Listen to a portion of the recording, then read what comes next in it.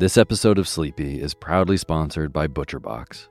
If you've listened to Sleepy for a while, you know that I love good food, eating well, and treating my body right so that I can take on my days. Well, ButcherBox helps you do exactly that. They deliver super high quality, 100% grass-fed beef, free-range organic chicken, crate-free pork, and wild-caught seafood right to your door. It's humanely raised, no antibiotics or added hormones. They have a huge variety to choose from. They are excellent deals. They've got recipes and guides and tips included, and there's free shipping, always. Eating well is a huge factor in getting a good night's sleep, as is sometimes saving the trip to the grocery store and taking some stress out of your daily schedule. I have been loving these deliveries for those reasons. Been cooking up their steak tips with eggs in the morning with butter and scallions and soy sauce, and I also made a delicious brine chicken roast with lemon parsley gravy. So good. The prices for this kind of quality and convenience is really impressive. ButcherBox has made me very happy. So sign up at butcherbox.com/sleepy and get our special deal. ButcherBox is offering our listeners a free for a year offer, plus an additional $20 off. Choose salmon, chicken breast, or steak tips free in every order for a year. Sign up today at butcherbox.com/sleepy and use code SLEEPY to choose your free for a year offer. Plus, get $20 off your first order. butcherbox.com/sleepy. Eat well, sleep well.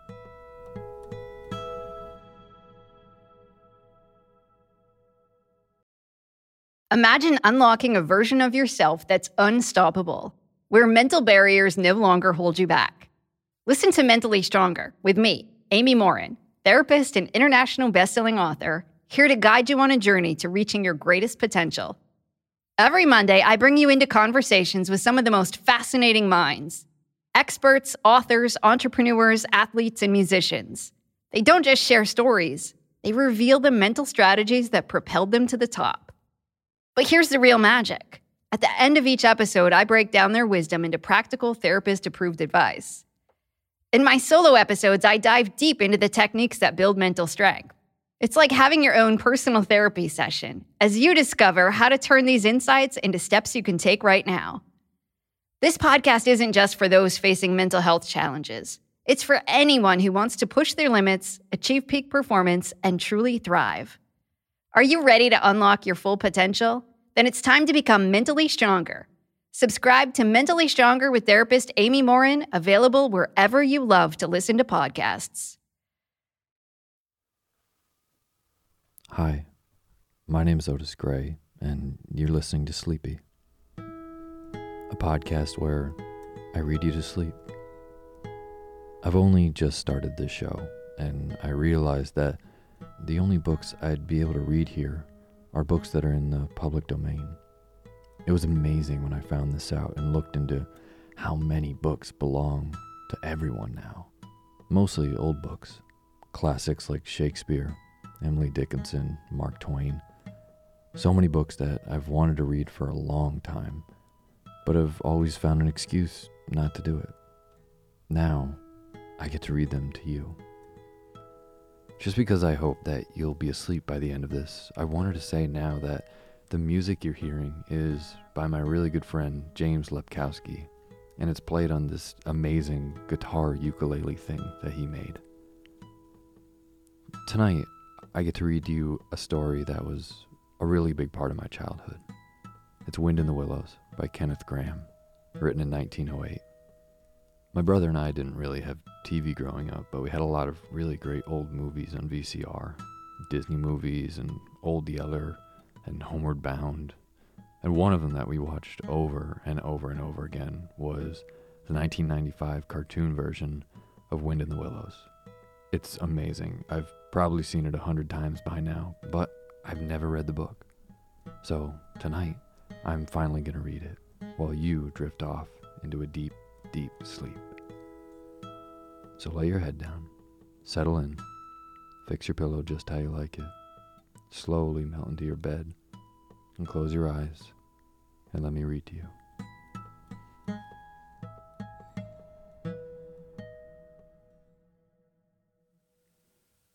Chapter 1, The Riverbank. The mole had been working very hard all morning, spring cleaning his little home, first with brooms, then with dusters, then on ladders and steps and chairs, with a brush and a pail of whitewash, till he had dust in his throat and eyes, and splashes of whitewash all over his black fur, and an aching back and weary arms. Spring was moving in the air, and in the earth below and around him, penetrating even his dark and lowly little house with its spirit of divine discontent and longing.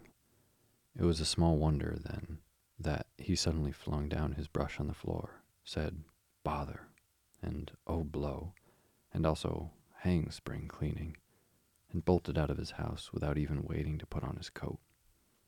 Something up above was calling him imperiously, and he made for the steep little tunnel which answered in his case to the gravelled carriage drive owned by animals whose residencies are nearer to the sun and air. So he scraped and scratched and scrabbled and scrooged, and then he scrooged again and scrabbled and scratched and scraped, working busily with his little paws and muttering to himself, up we go, till at last, pop, his snout came out into the sunlight and he found himself rolling in the warm grass of a great meadow. "This is fine," he said to himself. "This is better than whitewashing." The sunshine struck hot on his fur. Soft breezes caressed his heated brow, and after the seclusion of the cellarage he had lived in so long, the carol of happy birds fell on his dulled hearing almost like a shout. Jumping off all his 4 legs at once, in the joy of living and the delight of spring without its cleaning, he pursued his way across the meadow till he reached the hedge of the further side.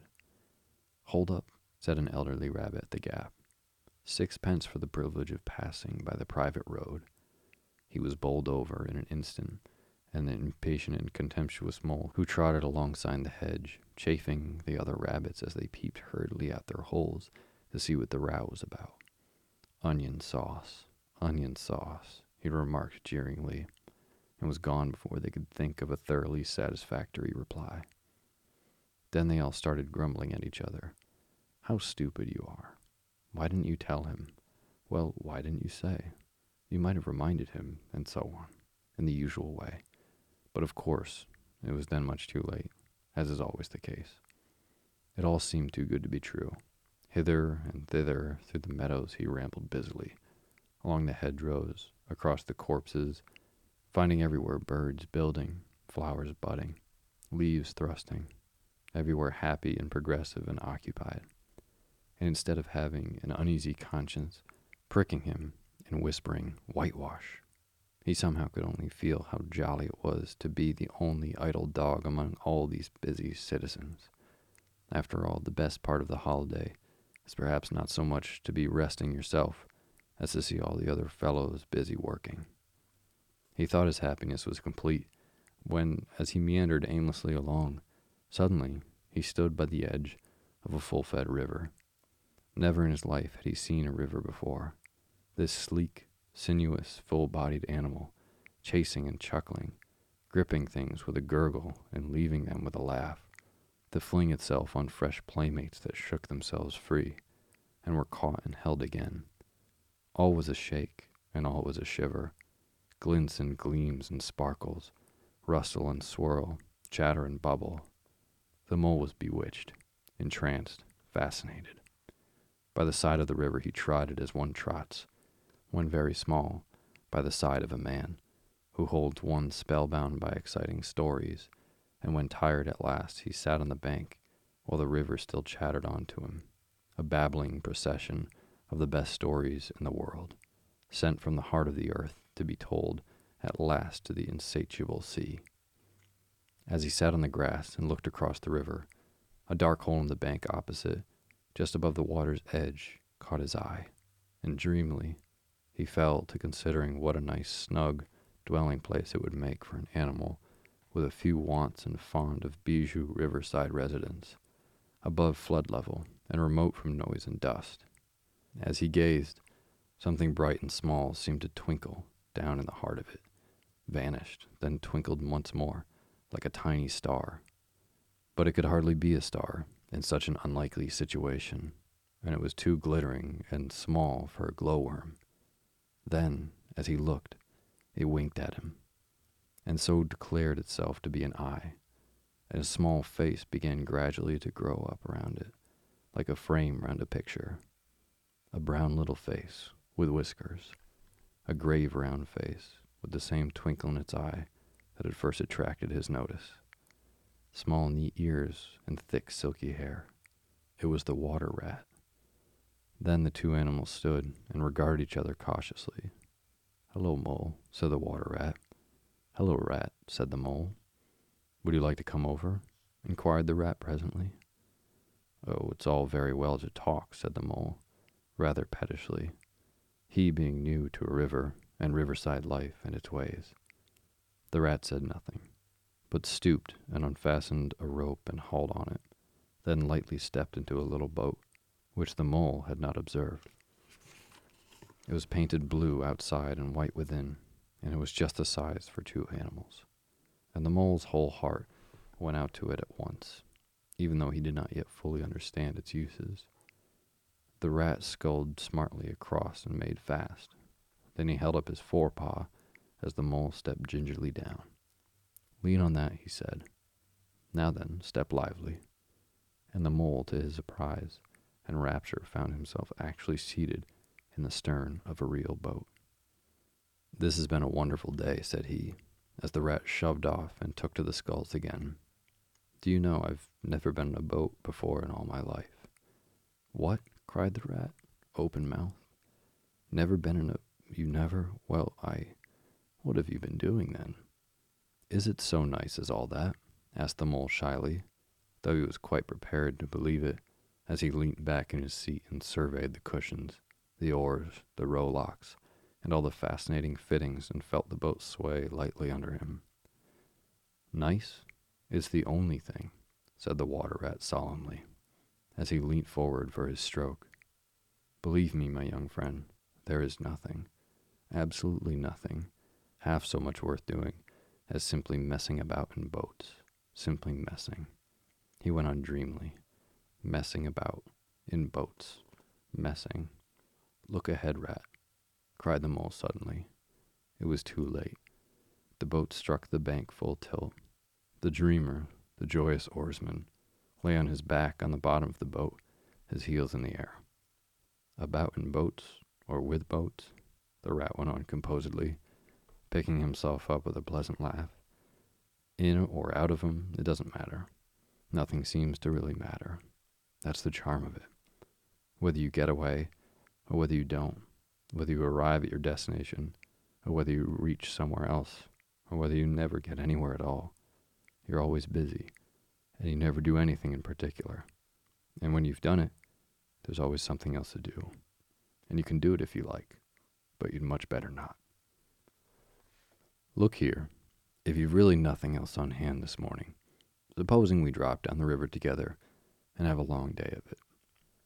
The Mole waggled his toes from sheer happiness, spread his chest with a sigh of full contentment, and leaned back blissfully into the soft cushions.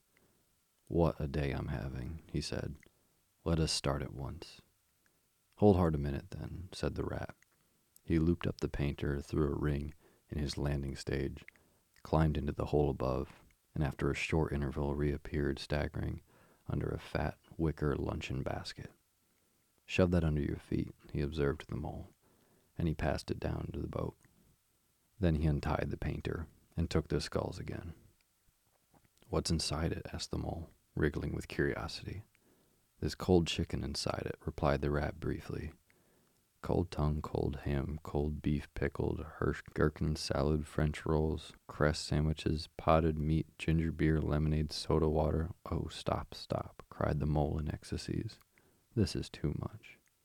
"Do you really think so?" inquired the rat seriously. "It's only what I always take on these little excursions, and the other animals are always telling me that I'm a mean beast and cut it very fine." The Mole never heard a word he was saying, absorbed in this new life he entered upon, intoxicated with the sparkle, the ripple, the scents and the sounds of the sunlight. He trailed a paw in the water and dreamed long waking dreams. The water rat, like a good little fellow he was, sculled steadily on and forbore to disturb him. I like your clothes awfully, old chap, he remarked after some half an hour or so passed. I'm going to get a black velvet smoking suit myself one day, as soon as I can afford it. I beg your pardon, said the mole. I beg your pardon, said the mole, pulling himself together with an effort. You must think me very rude, but all this is so new to me. So this is a river. The river, corrected the rat. And you really live by the river? What a jolly life. By it, and with it, and on it, and in it, said the rat. It's brother and sister to me, and aunts, and company, and food and drink, and naturally washing. It's my world, and I don't want any other. What it hasn't got is not worth having, and what it doesn't know is not worth knowing. Lord, the times we've had together. Whether in winter or summer, spring or autumn, it's always got its fun and excitement. When the floods are on in February, and my cellars and basement are brimming with drink that's no good to me, and the brown water runs my best bedroom window, or again when it all drops away and shows patches of mud that smell like plum cake, and the rushes and weed clog the channels, and I can potter about dry shod over most of the bed of it, and find fresh food to eat, and things careless people have dropped out of boats. But isn't it a bit dull sometimes? The mole ventured to ask. Just you and the river, and no one else to pass a word with? No one else too? Well, I mustn't be hard on you, said the rat with forbearance. You're new to it, and of course you don't know. The bank is so crowded nowadays that many people are moving away altogether. Oh no, it isn't what it used to be at all. Otters, kingfishers, dabchicks, moorhens, all of them about all day long and always wanting you to do something, as if a fellow had no business of his own to attend to. What lies over there? Asked the mole, waving a paw towards the background of woodland that darkly framed the water meadows on one side of the river. That? Oh, that's just the wild wood, said the rat shortly. We don't go there very much, we river bankers. Aren't they very nice people in there? Said the mole, a trifle nervously. Well, replied the rat, let me see. The squirrels are all right, and the rabbits, some of them, but rabbits are a mixed lot. And then there's Badger, of course. He lives right in the heart of it. Wouldn't live anywhere else either if you paid him to do it. Dear old Badger. Nobody interferes with him. They'd better not, he added significantly. Why, who should interfere with him? Asked the mole. Well, of course, there are others, explained the rat, in a hesitating sort of way. Weasels and stoats and foxes and so on. They're all right in a way. I'm very good friends with them. Past the time of day when we meet and all that, but they break out sometimes. There's no denying it. And then, well, you can't really trust them, and that's the fact. The mole knew well that it was quite against animal etiquette to dwell on possible trouble ahead, or even to allude to it, so he dropped the subject. And beyond the wild wood again? He asked, where it's all blue and dim, and one sees what may be hills, or perhaps they mayn't, and something like smoke of towns, or is it only cloud drift? Beyond the wild wood comes the wide world, said the rat, and that's something that doesn't matter, either to you or to me. I've never been there, and I'm never going, nor you either. If you've got any sense at all, don't ever refer to it again, please. Now then, here's our backwater at least, and we're going to lunch. Leaving the main stream, they now passed into what seemed, at first sight, like a little landlocked lake. Green turf sloped down at either edge, brown snaky tree roots gleamed below the surface of the quiet water, while ahead of them, the silvery shoulder and foamy tumble of the weir, arm in arm with the restless, dripping mill wheel that held up in its turn a gray-gabled mill house, filled the air with a soothing murmur of sound, dull and smothery, yet with little clear voices speaking up cheerfully out of intervals. It was so very beautiful that the mole could only hold up both forepaws and gasp, "Oh my, oh my, oh my."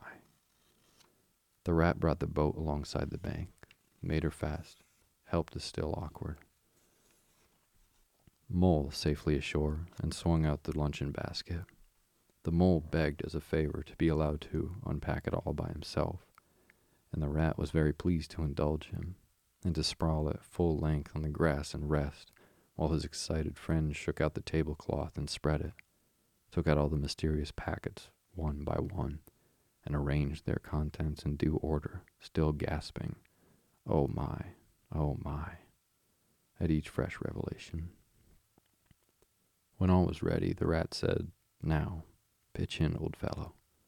And the mole was indeed very glad to obey, for he started his spring cleaning at a very early hour this morning, as all people will do, and had not paused for a bite or sup, and he had been through a very great deal since that distant time which now seems so many days ago.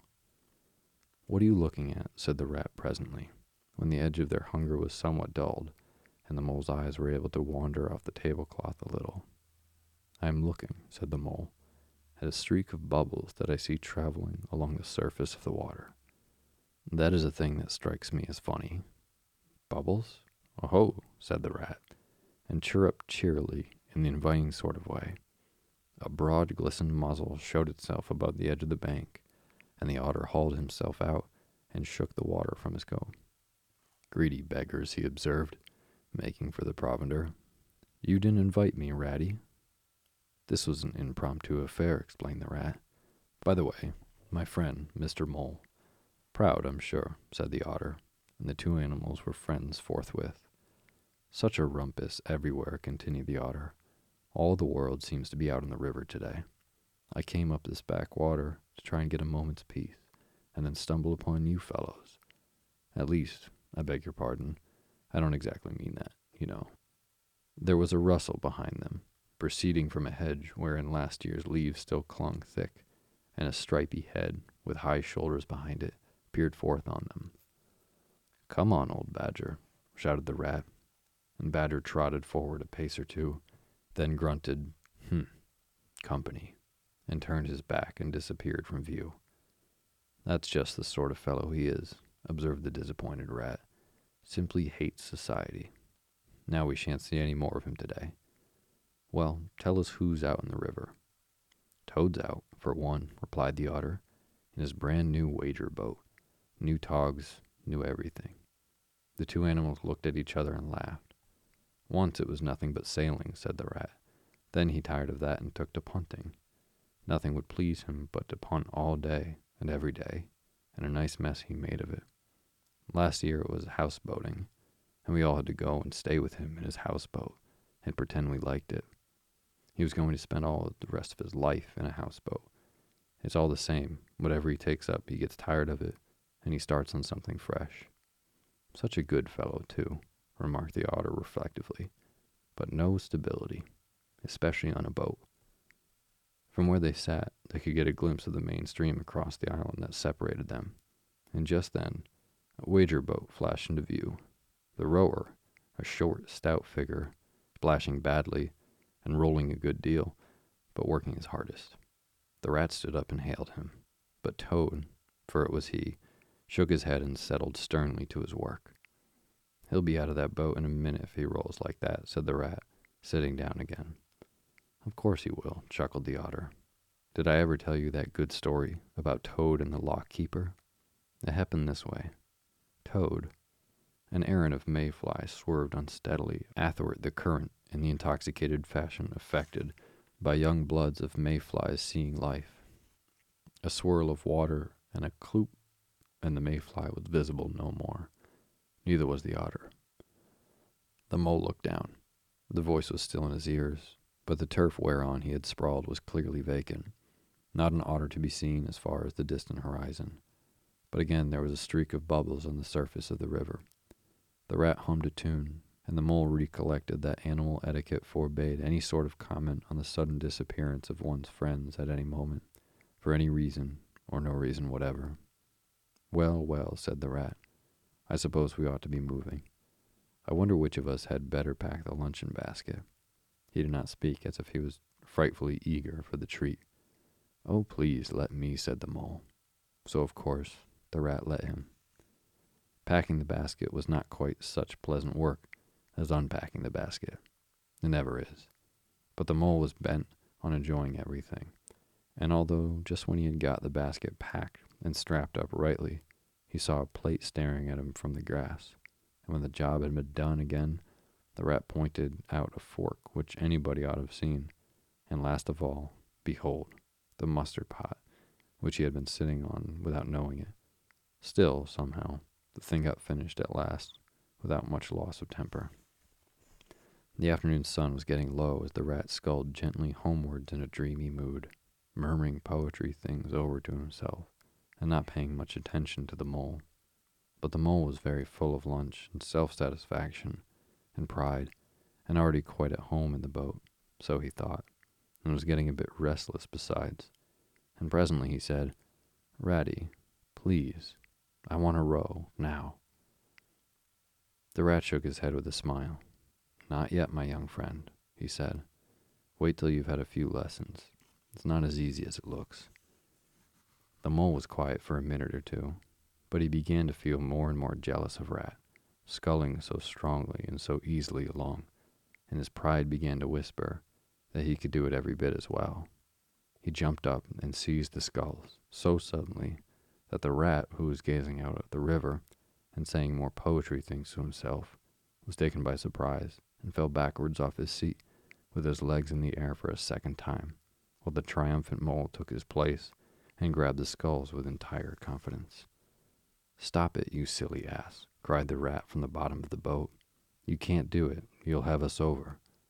The mole flung his sculls back with a flourish and made a great dig at the water. He missed the surface altogether. His legs flew up above his head, and he found himself lying on top of the prostrate rat.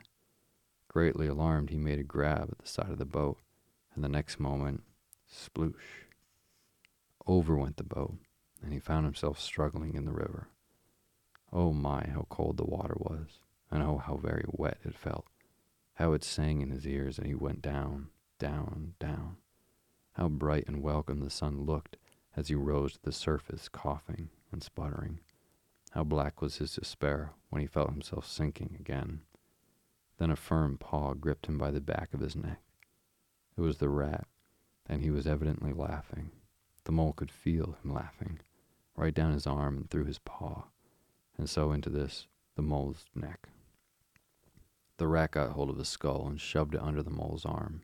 Then he did the same by the other side of him and, swimming behind, propelled the helpless animal to shore, helped him out, and set him down on the bank, a squashy, pulpy lump of misery.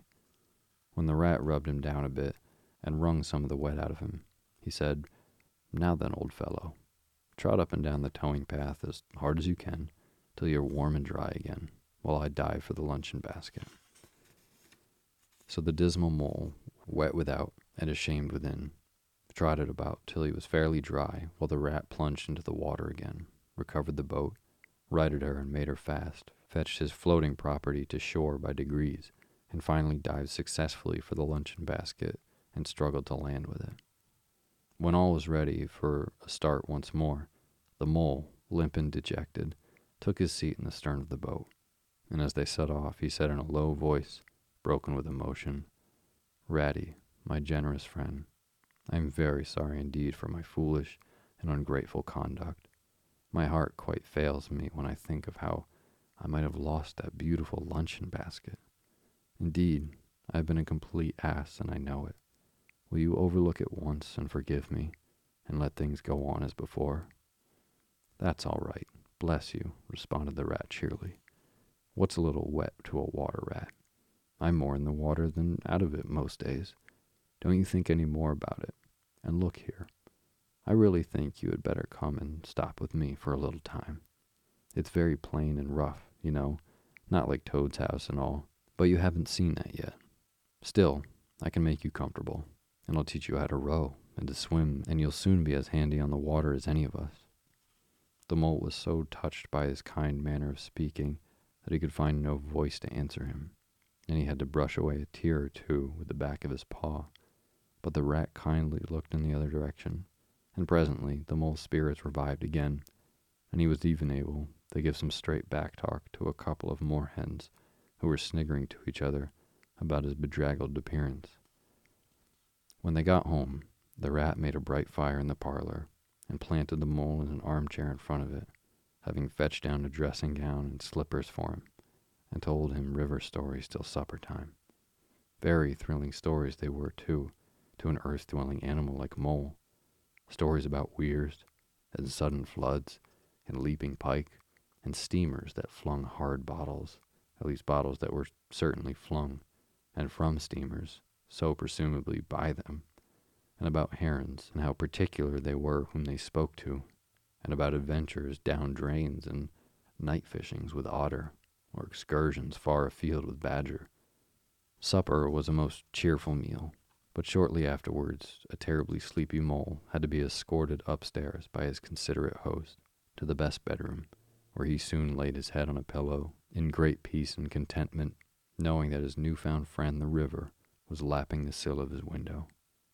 This day was only the first of many similar ones for the emancipated mole, each one of them longer and fuller of interest as the ripening summer moved forward.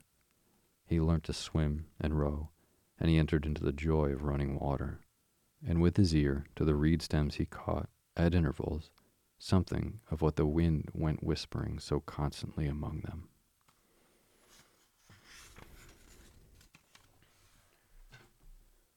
Chapter 2.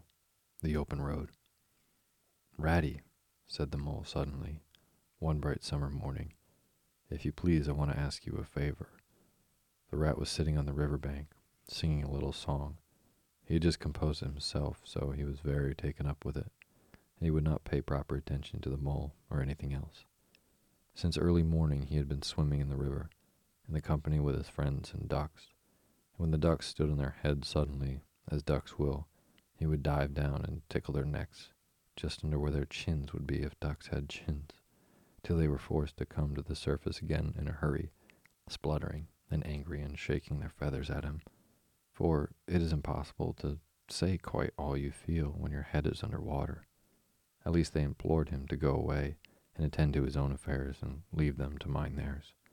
So the rat went away and sat on the river bank in the sun and made up a song about them, which he called Duck's Ditty. All along the backwater, through the rushes tall, ducks are a-dabbling, up tails all. Duck tails, drakes tails, yellow feet a-quiver, yellow bills all out of sight, busy in the river. Slushy green undergrowth, where the roach swim, here we keep our larder, cool and full and dim. Everyone for what he likes, we like to be, heads down, tails up, dabbling free. High in the blue above, swift swirl and call, we are down dabbling, up tails all. "I don't know that I think so very much of that little song, Rat," observed the mole cautiously. He was no poet himself and didn't care who knew it, and he had a candid nature. "Nor don't the ducks, neither," replied the rat cheerfully. "They say, why can't fellows be allowed to do what they like, when they like, and as they like, instead of other fellows sitting on banks and watching them all the time, and making remarks and poetry and things about them? What nonsense it all is. That's what the ducks say." So it is, said the mole, with great heartiness. "No, it isn't," cried the rat indignantly. "Well then, it isn't, replied the mole soothingly. "But what I wanted to ask you was, won't you take me to call on Mr. Toad? I've heard so much about him, and I do want to make his acquaintance." "Why, certainly," said the good-natured rat, jumping to his feet and dismissing poetry from his mind for the day. "Get the boat out, and we'll paddle up there at once. It's never the wrong time to call on Toad. Early or late, he's always the same fellow. Always good-tempered, always glad to see you, always sorry when you go." "He must be a very nice animal," observed the mole, as he got into the boat and took to the sculls, while the rat settled himself comfortably in the stern. "He is indeed the best of animals," replied Rat. "So simple, so good-natured, and so affectionate. Perhaps he's not very clever. We can't all be geniuses, and it may be that he is both boastful and conceited, but he's got some great qualities, has Toady." Rounding a bend in the river, they came to the sight of a handsome, dignified old house of mellowed red brick and well-kept lawns reaching down the water's edge. "There is Toad Hall," said the rat, "and that creek on the left, where the notice board says private, no landing allowed, leads to his boathouse, where we'll leave the boat. The stables are over there to the right. That's the banqueting hall you're looking at now. Very old, that is. Toad is rather rich, you know, and this is really one of the nicest houses in these parts, though we never admit this much to Toad. They glided up the creek, and the mole shipped his sculls as they passed into the shadow of the large boathouse. Here they saw many handsome boats, slung from the cross beams or hauled on a slip, but none in the water, and the place had an unused and deserted air. The rat looked around him. "I understand," said he. "Boating is played out. He's tired of it and done with it. I wonder what new fad he's taken up now. Come along and let's look him up. We shall hear all about it quite soon enough." They disembarked and strolled across the gay flower-decked lawns in search of Toad, whom they presently happened upon, resting in a wicker garden chair, with a preoccupied expression of face and a large map spread out on his knees. "Hooray!" he cried, jumping up on seeing them. "This is splendid." He shook the paws of both of them warmingly, never waiting for an introduction to the mole. "How kind of you," he went on, dancing round them. "I was just going to send a boat down the river for you, Ratty, with strict orders that you were to be fetched up here at once, whatever you were doing. I want you badly, both of you. Now what will you take? Come inside and have something. You don't know how lucky it is, you turning up just now." "Let's sit quiet a bit, Toady," said the rat, throwing himself into an easy chair, while the mole took another by the side of him and made some civil remark about Toad's delightful residence. "Finest house on the whole river," cried Toad boisterously, "or anywhere else for that matter," he could not help adding. Here the rat nudged the mole. Unfortunately, the Toad saw him do it and turned very red. There was a moment's painful silence. Then the Toad burst out laughing. "All right, Ratty," he said. "It's only my way, you know. And it's not such a very bad house, is it? You know you rather like it yourself. Now look here, let's be sensible. You are the very animals I wanted. You've got to help me. It's most important." "It's about your rowing, I suppose," said the rat, with an innocent air. "You're getting on fairly well, though you splash a good bit still. With a great deal of patience and a quantity of coaching, you may—" "Oh, pooh, boating," interrupted the Toad, in great disgust. "Silly, boyish amusement. I've given that up long ago. Sheer waste of time, that's what it is. It makes me downright sorry to see you fellows, who ought to know better, spending all your energies in that aimless manner. No, I've discovered the real thing, the only genuine occupation for a lifetime. I propose to devote the remainder of mine to it, and can only regret the wasted years that lie behind me, squandered in trivialities. Come with me, dear Ratty, and your amiable friend also, if he will be so very good, just as far as stable yard, and you shall see what you shall see." He led the way to the stable yard accordingly, the rat following with a most mistrustful expression, and there, drawn out of the coach house into the open, they saw a gypsy caravan, shining with newness, painted a canary yellow, picked out with green and red wheels. "There you are," cried the Toad, straddling and expanding himself. "There's real life for you, embodied in that little cart. The open road, the dusty highway, the heath, the common, the hedgerows, the rolling downs. Camps, villages, towns, cities. Here today, up and off somewhere else tomorrow. Travel, change, interest, excitement. The whole world before you, an horizon that's always changing. And mind, this is the very finest cart of its sort that was ever built, without any exception. Come inside and look at the arrangements. Planned 'em all myself, I did." The mole was tremendously interested and excited, and followed him eagerly up the steps and into the interior of the caravan. The rat only snorted, and thrust his hands deep into his pockets, remaining where he was. It was indeed very compact and comfortable. Little sleeping bunks, a little table that folded up against the wall, a cooking stove, lockers, bookshelves, a bird cage with a bird in it, and pots and pans, jugs and kettles of every size and variety. "All complete," said the Toad triumphantly, pulling open a locker. "You see, biscuits, potted lobster, sardines, everything you can possibly want. Soda water here, baki there, letter paper, bacon, jam, cards, and dominoes, you'll find, he continued as they descended the steps again. You'll find that nothing whatever has been forgotten when we make our start this afternoon. I beg your pardon, said the rat slowly, as he chewed a straw, but did I overhear you say something about we, and start, and this afternoon? Now, you dear old good ratty, said Toad imploringly, don't begin in all that stiff and sniffy sort of way, because you know you've got to come. I can't possibly manage without you, so please consider it settled, and don't argue. It's the one thing I can't stand. You surely don't mean to stick to your dull, fusty old river all your life, and just live in a hole in a bank and boat? I want to show you the world. I'm going to make an animal out of you, my boy. I don't care, said the rat doggedly. I'm not coming, and that's flat. And I am going to stick to my old river, and live in a hole and boat, as I've always done. And what's more, Mole's going to stick with me and do as I do. Aren't you, Mole? Of course I am, said the Mole loyally. I'll always stick with you, Rat. And what you say is to be, has got to be. All the same, it sounds as if it might have been, well, rather fun, you know, he added wistfully. Poor Mole. The life adventurous was so new a thing to him, and so thrilling, and this fresh aspect of it was so tempting, and he had fallen in love at first sight with the canary-colored cart and all its little fitments. The rat saw what was passing his mind, and wavered. He hated disappointing people, and he was fond of the Mole, and he would do almost anything to oblige him. Toad was watching both of them closely. Come along in and we'll have some lunch, he said diplomatically, and we'll talk it over. We needn't decide anything in a hurry. Of course, I don't really care. I only want to give pleasure to you fellows. Live for others, that's my motto in life. During luncheon, which was excellent, of course, as everything at Toad Hall was, the Toad simply let himself go.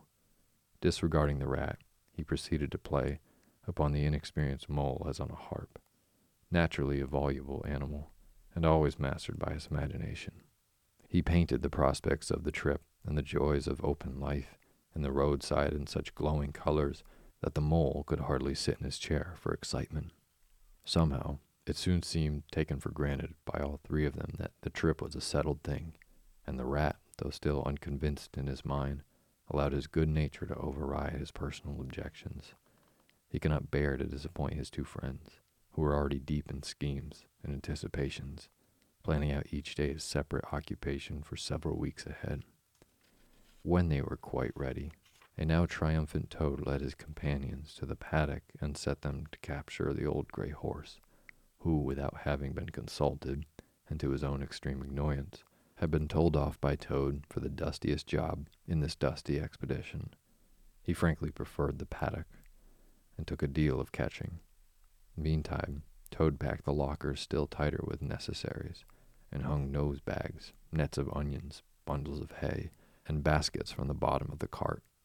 At last the horse was caught and harnessed, and they set off, all taking at once, each animal either trudging by the side of the cart or sitting on the shaft, as the humor took him. It was a golden afternoon. The smell of the dust they kicked up was rich and satisfying. Out of the thick orchards on either side of the road, birds called and whistled them cheerily. Good-natured wayfarers, passing them, gave them a good day, or stopped to say nice things about their beautiful cart. And rabbits sitting on their front doors in the hedgerows held up their forepaws and said, "Oh my, oh my, oh my." Late in the evening, tired and happy and miles from home, they drew up on a remote common far from habitations, turned the horse loose to graze, and ate their simple supper sitting on the grass by the side of the cart. Toad talked big about all he was going to do in the days to come, while stars grew fuller and larger all around them, and a yellow moon appearing suddenly and silently from nowhere in particular, came to keep them company and listen to their talk. At last they turned into their little bunks in the cart, and Toad, kicking out his legs, sleepily said, "Well, good night, you fellows. This is the real life for a gentleman. Talk about your old river."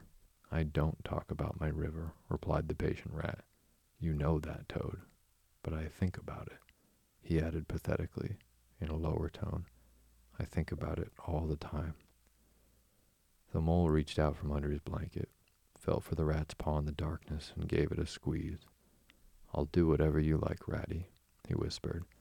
"Shall we run away tomorrow morning, quite early, very early, and go back to our dear old hole in the river?"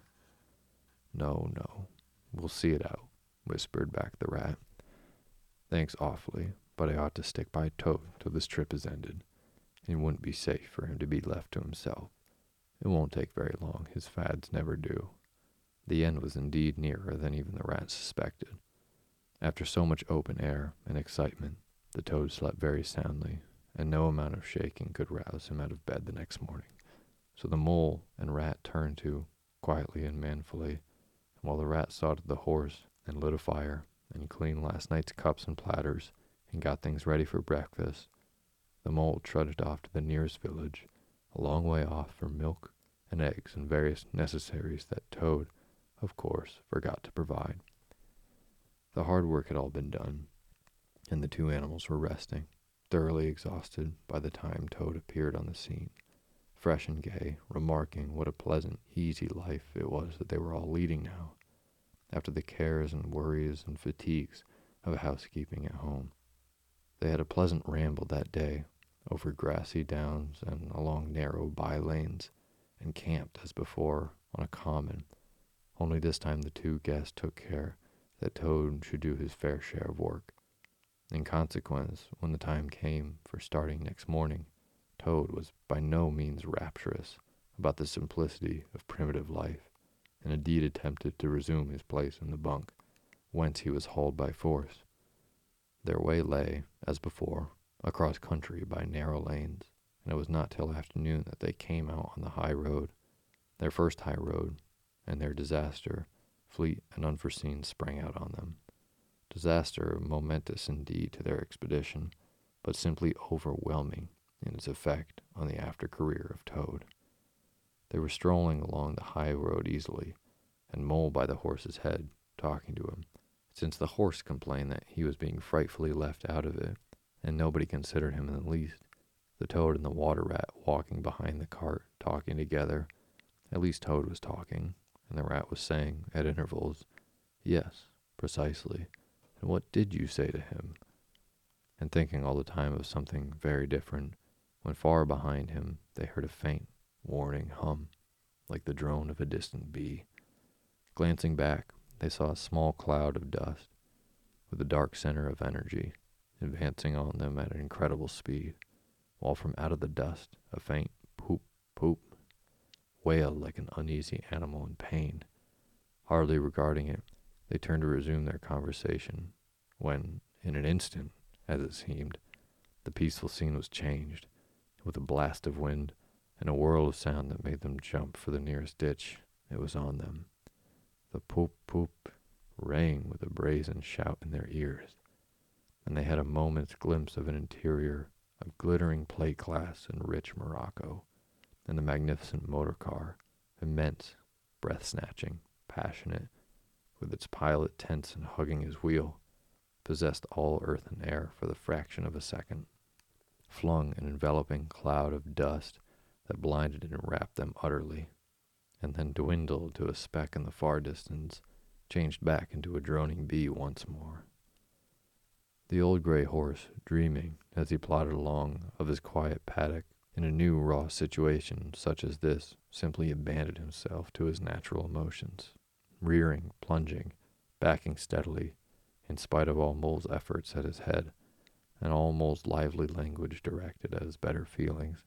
He drove the cart backwards towards the deep ditch of the side of the road. It wavered an instant, then there was a heart-rending crash, and the canary-colored cart, their pride and their joy, lay on its side in the ditch, an irredeemable wreck. The rat danced up and down on the road, simply transported with passion. "You villains," he shouted, shaking both fists.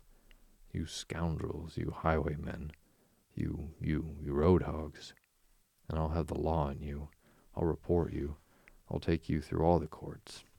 His homesickness had quite slipped away from him, and for a moment he was the skipper of a canary-colored vessel driven on a shoal by a reckless jockeying of rival mariners, and he was trying to recollect all the fine and biting things he used to say to masters of steam launches when their wash, as they drove too near to the bank, used to flood his parlor carpet at home.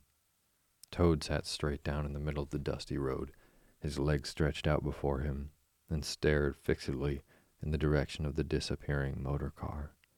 He breathed short. His face wore a placid, satisfied expression, and at intervals he faintly murmured, "Poop, poop."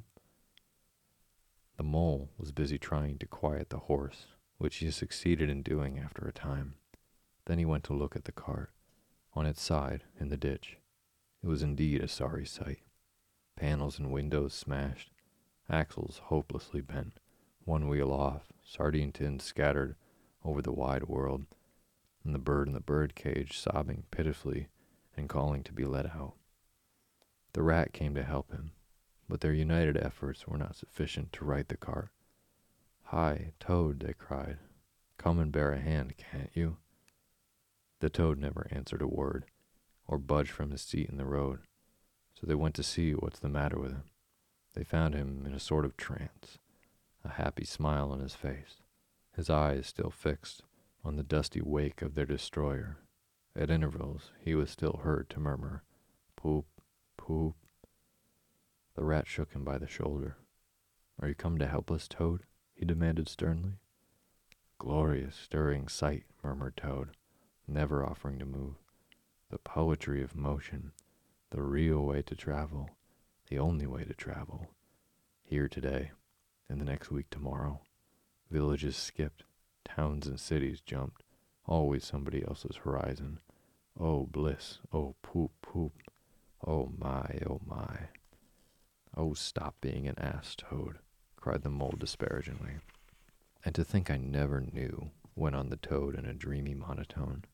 "All those wasted years that lie behind me, I never knew, never even dreamt. But now I know, now that I fully realize, oh, what a flowery track lies spread before me henceforth.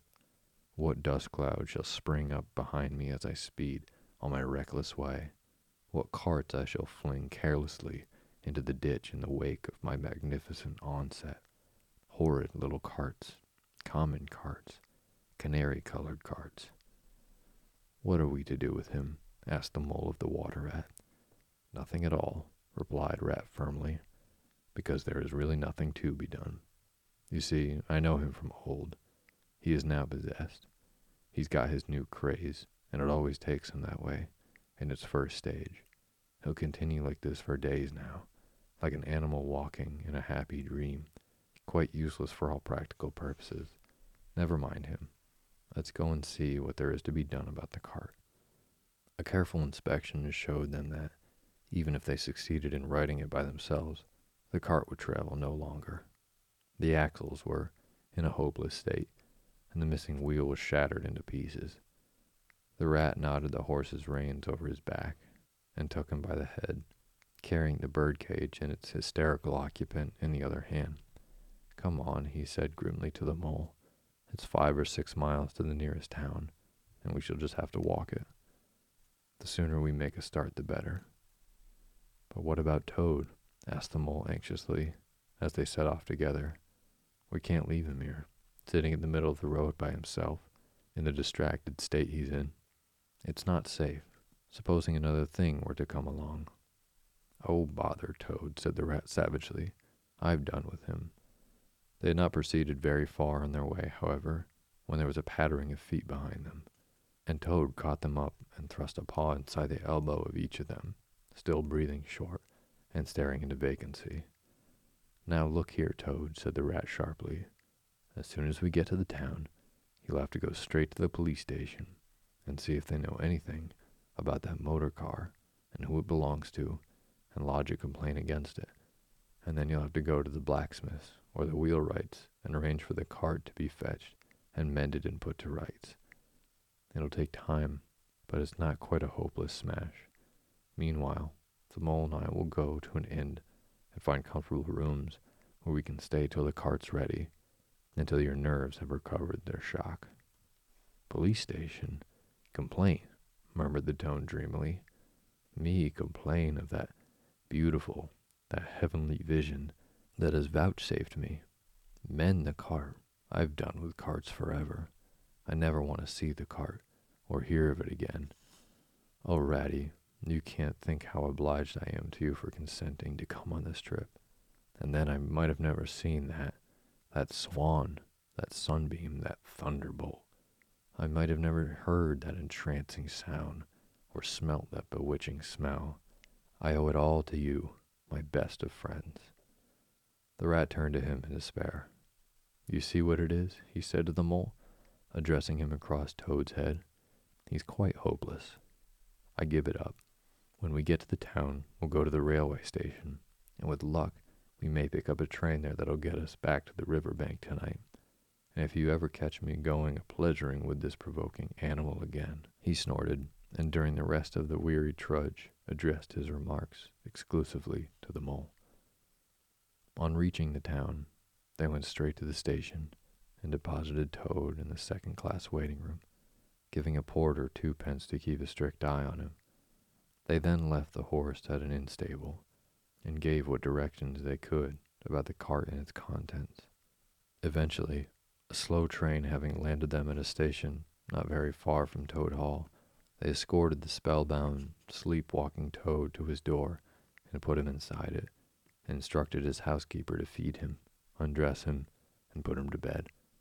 Then they got out their boat from the boathouse, sculled down the river home, and at a very late hour sat down to supper in their own cozy riverside parlor, to the Rat's great joy and contentment. The following evening the Mole, who had risen late and taken things very easy all day, was sitting on the bank fishing, when the Rat, who had been looking up at his friends and gossiping, came strolling along to find him. Heard the news, he said. There's nothing else being talked about, all along the river bank. Toad went up to town by early train this morning, and he's ordered a very large and expensive motor car. The Wildwood. The Mole had long waited to make the acquaintance of the Badger. He seemed by all accounts to be such an important personage, and rarely visible to make his unseen influence felt by everybody about the place. But whenever Mole mentioned his wish to the Water Rat, he always found himself put off. It's all right, the Rat would say. Badger'll turn up some day or another. He's always turning up. And then I'll introduce you. The best of fellows. But you must not only take him as you find him, but when you find him. Couldn't you ask him here? Dinner or something? Said the Mole. He wouldn't come, replied the Rat simply.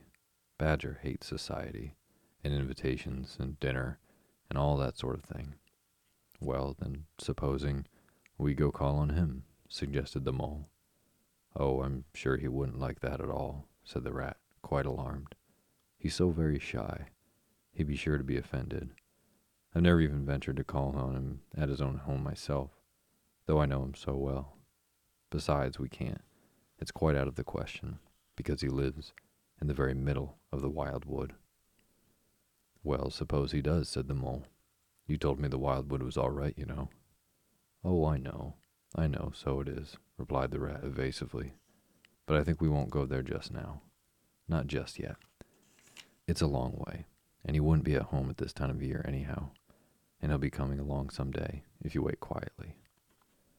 The Mole had to be content with this, but the Badger never came along, and every day brought its amusements, and it was not till summer was long over, and cold and frost and miry ways kept them much indoors, and the swollen river raced past outside their window with a speed that mocked at boating of any sort or kind, that he found his thoughts dwelling again, and with much persistence, on the solitary gray Badger, who lived his own life by himself in his hole in the middle of the Wildwood.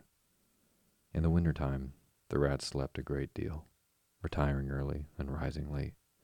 During his short day he sometimes scribbled poetry, or did other small domestic jobs about the house, and of course there were always animals dropping in for a chat, and consequently there was a good deal of storytelling and comparing notes on the past summer and all its doings. Such a rich chapter it had been, when one came to look back at it all, with illustrations so numerous and so very highly colored, The pageant of the riverbank had marched steadily along, unfolding itself in scene pictures that succeeded each other in stately procession. Purple loosestrife arrived early, shaking luxuriant tangled locks along the edge of the mirror, whence its own face laughed back at it. Willow herb, tender and wistful, like a pink sunset cloud, was not slow to follow. Comfrey, the purple, hand in hand with the white, crept forth to take its place in the line, and at last, one morning, the different and delaying dog rose stepped delicately on the stage, and one knew, as if string music had announced it in stately chords that strayed into a gavotte, that June was at last here. One member of the company was still awaited, the shepherd boy for the nymphs to woo, the knight for whom the ladies waited at the window, the prince that was to kiss the sleeping summer back to life and love. But when meadow-sweet, debonair, and odorous in amber jerkin moved graciously to his place in the group, then the play was ready to begin. And what a play it had been! Drowsy animals, snug in their holes while wind and rain were battering at their doors, recalled still, keen mornings, an hour before sunrise, while the white mist, as yet undispersed, clung closely along the surface of the water. Then the shock of the early plunge, the scamper along the bank, and the radiant transformation of earth and water, when suddenly the sun was with them again, and gray was gold, and color was born, and sprang out of the earth once more. They recalled the languorous siesta of hot midday, deep in green undergrowth, the sun striking through in many tiny golden shafts and spots, the boating and bathing of the afternoon, the rambles along dusty lanes and through yellow cornfields, and the long, cool evening at last, when so many threads were gathered up, so many friendships rounded, and so many adventures planned for the morrow. There was plenty to talk about in those short winter days, when the animals found themselves around the fire. Still, the mole had a good deal of spare time on his hands, and so one afternoon, when the rat in his armchair before the blaze was alternately dozing and trying over rhymes that wouldn't fit, he formed the resolution to go out by himself and explore the wild wood, and perhaps strike up an acquaintance with Mr. Badger. It was a cold, still afternoon, with a hard, steely sky overhead, when he slipped out of the warm parlor into the open air. The country lay bare and entirely leafless around him, and he thought that he had never seen so far and intimately into the insides of things as on that winter day when nature was deep in her annual slumber and seemed to have kicked the clothes off. Copses, dells, corries, and all hidden places, which had been mysterious mines for exploration in leafy summer, now exposed themselves in their secrets pathetically, and seemed to ask him to overlook their shabby poverty for a while, till they could riot in rich masquerade as before, and trick and entice him with old deceptions. It was pitiful in a way, and yet cheering, even exhilarating. He was glad that he liked the country undecorated, hard, and stripped of its finery. He had got down to the bare bones of it, and they were fine and strong and simple. He did not want the warm clover and the play of seeding grasses, the screens of quickset, the billowy drapery of beech and elm seemed the best away, and with great cheerfulness of spirit he pushed on toward the wild wood, which lay before him low and threatening, like a black reef in some still southern sea. There was nothing to alarm him at first entry. Twigs crackled under his feet, logs tripped him, funguses on stumps resembled caricatures, and startled him for a moment by their likeness to something familiar and far away. But that was all fun and exciting. It led him on, and he penetrated to where the light was less, and the trees crouched nearer and nearer, and holes made ugly mouths at him at either side. Everything was very still now. The dusk advanced on him steadily, rapidly, gathering in behind and before, and the light seemed to be draining away like flood water. Then the faces began. It was over his shoulder, and indistinctly, that he first thought he saw a face, a little evil wedge-shaped face, looking out at him from a hole. When he turned and confronted it, the thing had vanished. He quickened his pace, telling himself cheerfully not to begin imagining things, or there would be simply no end to it. He passed another hole, and another, and then, yes, no, yes. Certainly, a little narrow face, with hard eyes, had flashed up for an instant from a hole and was gone. He hesitated, braced himself up for an effort, and strode on. Then, suddenly, and as if it had been so all the time, every hole, far and near, and there were hundreds of them, seemed to possess its face, coming and going rapidly, all fixing on him glances of malice and hatred, all hard-eyed and evil and sharp. If he could only get away from the holes in the banks, he thought, there would be no more faces. He swung off the path and plunged into the untrodden places in the wood.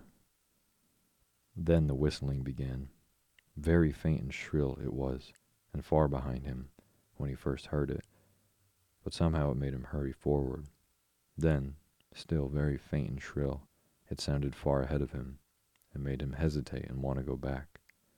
As he halted in indecision, it broke out on either side, and seemed to be caught up and passed on throughout the whole length of the wood to its furthest limit. They were up and alert and ready, evidently, whoever they were. And he was alone and unarmed, and far from any help, and the night was closing in. Then the pattering began. He thought it was only falling leaves at first, so slight and delicate was the sound of it. Then, as it grew, it took a regular rhythm, and he knew it for nothing else but the pat, pat, pat of little feet, still a very long way off. Was it in front or behind? It seemed to be first one, then the other, then both. It grew and multiplied, till from every quarter, as he listened anxiously, leaning this way and that, it seemed to be closing in on him. As he stood still to hear keen, a rabbit came running hard towards him through the trees. He waited, expecting it to slacken pace, or to swerve from him into a different course. Instead, the animal brushed him as it dashed past, his face set and hard, his eyes staring. "Get out of this, you fool, get out." The mole heard him mutter as he swung round a stump and disappeared down a friendly burrow. The pattering increased till it sounded like a sudden hail on a dry-leaf carpet spread around him. The whole wood seemed running now, running hard, hunting, chasing, closing in round something or somebody. In panic, he began to run too, aimlessly, he knew not whither. He ran up against things, he fell over things and into things. He darted under things and dodged round things. At last he took refuge in a deep dark hollow of an old beech tree, which offered shelter, concealment, perhaps even safety, but who could tell?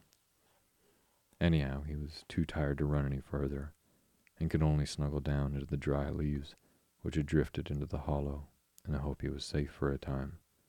And as he lay there panting and trembling, and listened to the whistlings and the patterings outside, he knew it at last, in all its fullness, that dread thing which other little dwellers in field and hedgerow had encountered here, and known at their darkest moment, that thing which Rat had vainly tried to shield him from, the terror of the wild wood.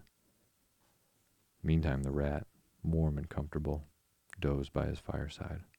His paper of half-finished verses slipped from his knee, his head fell back, his mouth open, and he wandered by the verdant banks of dream rivers.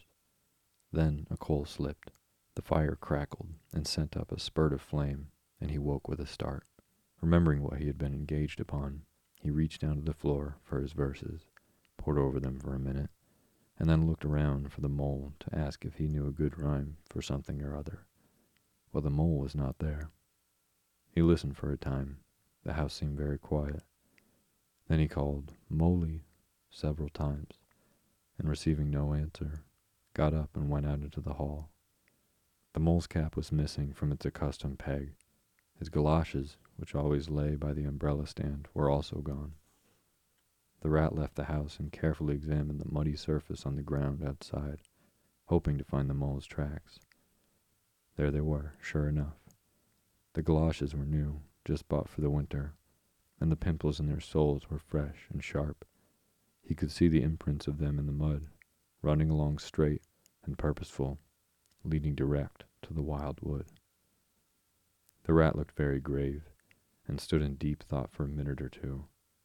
Then he re-entered the house, strapped a belt around his waist, shoved a brace of pistols into it, took up a stout cudgel that stood in the corner of the hall, and set off for the wild wood at a smart pace. It was already getting towards dusk when he reached the first fringe of trees and plunged without hesitation into the wood, looking anxiously on either side for any sign of his friend. Here and there, wicked little faces popped out of holes, but vanished immediately at the sight of the valorous animal, his pistols, and the great ugly cudgel at his grasp, and the whistling and pattering, which he had heard quite plainly on his first entry, died away and ceased, and all was very still. He made his way manfully through the length of the wood to its furthest edge. Then, forsaking all paths, he set himself to traverse it, laboriously working over the whole ground, and all the time calling out cheerfully, "Moly, Moly, Moly, where are you? It's old Rat." He had patiently hunted through the wood for an hour or more, when at last, to his joy, he heard a little answering cry. Guiding himself by the sound, he made his way through the gathering darkness to the foot of an old beech tree with a hole in it, and from out of the hole came a feeble voice saying, "Ratty, is that really you?" The rat crept into the hollow, and there he found the mole, exhausted and still trembling. "Oh, Rat," he cried, "I've been so frightened you can't think." "Oh, I quite understand," said the rat soothingly. "You shouldn't really have gone and done it, Mole. I did my best to keep you from it. We river bankers, we hardly ever come up here by ourselves, and if we have to come, we come in couples, at least. Then we're generally all right. Besides, there are 100 things one has to know, which we understand all about, and you don't, as yet. I mean passwords and signs, and sayings which have power and effect, and plants you carry in your pocket, and verses you repeat, and dodges and tricks you practice, all simple enough when you know them, but they've got to be known if you're small, or you'll find yourself in trouble. Of course, if you were Badger or Otter, it would be quite another matter." "Surely the brave Mr. Toad wouldn't mind coming here by himself, would he?" inquired the Mole. "Old Toad?" said Rat, laughing heartily. "He wouldn't show his face here alone. Not for a whole hatful of golden guineas, Toad wouldn't." The Mole was greatly cheered by the sound of Rat's careless laughter, as well by the sight of his stick and his gleaming pistols, and he stopped shivering and began to feel bolder and more himself again. "Now then," said the Rat presently, "we really must pull ourselves together and make a start for home while there's still a little light left. It will never do to spend the night here, you understand. Too cold, for one thing." "Dear Ratty," said poor Mole, "I'm dreadfully sorry, but I'm simply dead beat, and that's a solid fact. You must let me rest here a while longer and get my strength back if I'm to get home at all." "Oh, all right," said the good-natured Rat. "Rest away. It's pretty nearly pitch dark now anyhow, and there ought to be a good bit of moon later."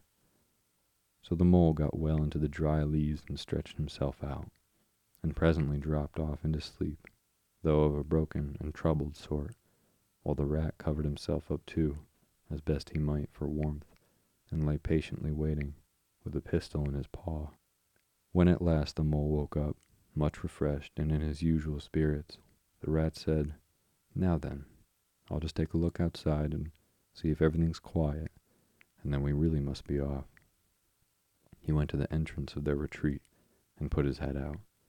Then the Mole heard him saying quietly to himself, "Hello, hello, here is a go." "What's up, Ratty?" asked the Mole.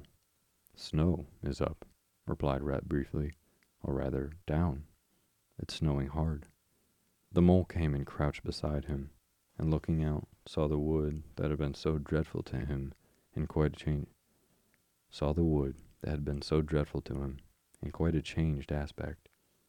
Holes, hollows, pools, pitfalls, and other black menaces to the wayfarer were vanishing fast, and gleaming carpet of fairy was springing up everywhere.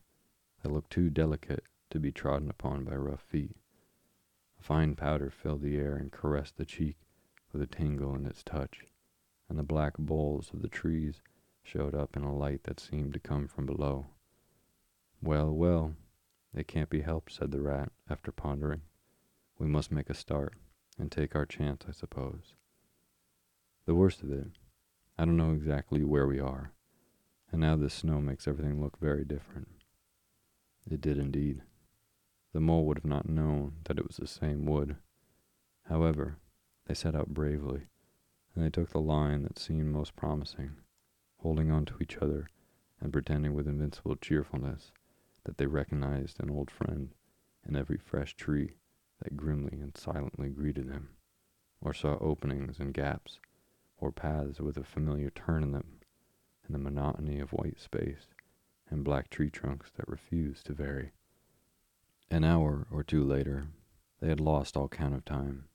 They pulled up, dispirited, weary and hopelessly at sea, and sat down on a fallen tree trunk to recover their breath and consider what was to be done.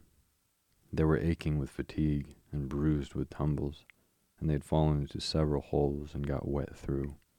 The snow was getting so deep that they could hardly drag their little legs through it, and the trees were thicker and more like each other than ever. There seemed to be no end to this wood, and no beginning, and no difference in it, and worst of all, no way out. We can't sit here very long, said the rat. We shall have to make another push for it, and do something or other. The cold is too awful for anything, and the snow will soon be too deep for us to wade through. He peered about him and considered. Look here, he went on. This is what occurs to me. There's sort of a dell down there in front of us, where the ground seems all hilly and humpy and hammocky. We'll make our way down into that, and try to find some sort of shelter, a cave or hole with a dry floor to it, out of the snow and the wind, and there we will have a good rest before we try again, for we're both of us pretty dead beat. Besides, the snow may leave off, or something may turn up. So once more, they got on their feet and struggled into the dell, where they hunted about for a cave or some corner that was dry and a protection from the keen wind and the whirling snow. They were investigating one of the hummocky bits the rat had spoken of, when suddenly the mole tripped and fell forward on his face with a squeal. "Oh, my leg," he cried. "Oh, my poor shin." He sat up on the snow and nursed his leg in both his front paws. "Poor old mole," said the rat kindly. "You don't seem to be having as much luck today, do you? Let's have a look at the leg. Yes," he went on, going on his knees to look. "You've cut your shin, sure enough. Wait till I get at my handkerchief, and I'll tie it up for you." "I must have tripped over a hidden branch or a stump," said the mole miserably. "Oh my, oh my." "It's a very clean cut," said the rat, examining it again attentively. "That was never done by a branch or a stump. Looks as if it was made by a sharp edge of something in metal. Funny." He pondered a while, and examined the humps and slopes that surrounded them. "Well, never mind what done it," said the mole, forgetting his grammar in his pain. "It hurts just the same, whatever done it." But the rat, after carefully tying up his leg with his handkerchief, had left him and was busy scraping in all the snow. He scratched and shoveled and explored, all four legs working busily, while the mole waited impatiently, remarking at intervals, "Oh, come on, rat." Suddenly, the rat cried, "Hooray!" and then hooray, hooray, hooray, and fell to executing a feeble jig in the snow. "What have you found, Ratty?" asked the mole, still nursing his leg. "Come and see," said the delighted rat, as he jigged on. The mole hobbled up to the spot and had a good look. "Well," he said at last, slowly, "I see it right enough. Seen the same sort of thing before, lots of times. Familiar object, I call it. A door scraper." "Well, what of it? Why dance jigs around a door scraper?" "But don't you see what it means, you dull-witted animal?" cried the rat impatiently. "Of course I see what it means," replied the mole. "It simply means that some very careless and forgetful person has left his door scraper lying about in the middle of the wild wood, just where it's sure to trip everybody up. Very thoughtless of him, I call it. When I get home I shall go and complain about it to somebody or other. See if I don't." Oh dear, cried the rat, in despair at his obtuseness. "Here, stop arguing and come and scrape." And he set to work again and made snow fly in all directions around him. After some further toil, his efforts were rewarded, and a very shabby doormat lay exposed to view. "There, what did I tell you?" exclaimed the rat in great triumph.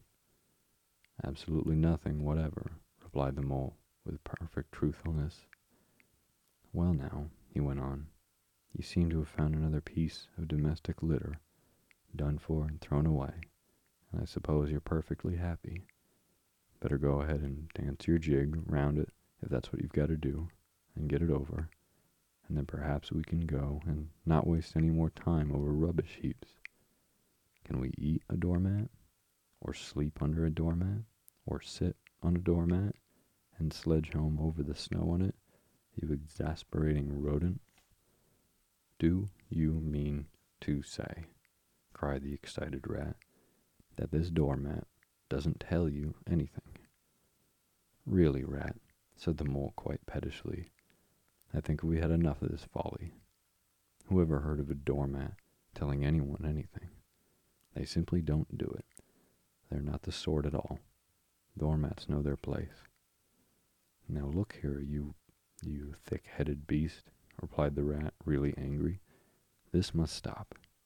Not another word, but scrape and scratch and dig and hunt around, but especially on the sides of the hummocks, if you want to sleep dry and warm tonight, for it's our last chance." The rat attacked the snowbank beside them with ardor, probing with his cudgel everywhere and then digging with fury. And the mole scraped busily too, more to oblige the rat than for any other reason, for his opinion was that his friend was getting a little light-headed. Some 10 minutes' hard work, and the point of the rat's cudgel struck something that sounded hollow. He worked till he could get his paw through and feel, then called to the mole to come up and help him. Hard at it went the two animals, till the last of the result of their labors stood full in view of the astonished and hitherto incredulous mole. In the side of what had seemed to be a snowbank stood a solid-looking door, painted a dark green. An iron bell pull hung by the side, and below it, on a small brass plate, neatly engraved in square capital letters, they could read by the aid of the moonlight, "Mr. Badger." The mole fell backwards on the snow from sheer surprise and delight. "Rat," he cried in penitence, "you're a wonder, a real wonder, that's what you are. I see it all now. You argued it out step by step in that wise head of yours from the very moment that I fell and cut my shin, and you looked at the cut, and at once your majestic mind said to itself, 'Door scraper,' and then you turned and found the very door scraper that done it. Did you stop there? No. Some people would have been quite satisfied, but not you. Your intellect went on working. 'Let me only just find a doormat,' says you to yourself, 'and my theory is proved.' And of course you found your doormat. You're so clever. I believe you could find anything you liked. 'Now,' says you, 'that door exists, as plain as if I saw it. There's nothing else remains to be done but to find it.' Well, I've read about that sort of thing in books, but I've never come across it before in real life. You ought to go where you'll be properly appreciated. You're simply wasting here among us fellows. If I only had your head, Ratty." "But, as you haven't," interrupted the rat, rather unkindly, "I suppose you're going to sit on the snow all night and talk? Get up at once, and hang on to that bell pull you see there and ring hard as you can while I hammer." While the rat attacked the door with his stick, the mole sprang up at the bell pull, clutched it, and swung there. both feet well off the ground, and from quite a long way off, they could faintly hear a deep-toned bell respond.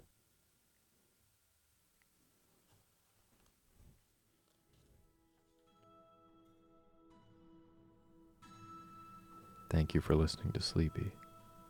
Good night.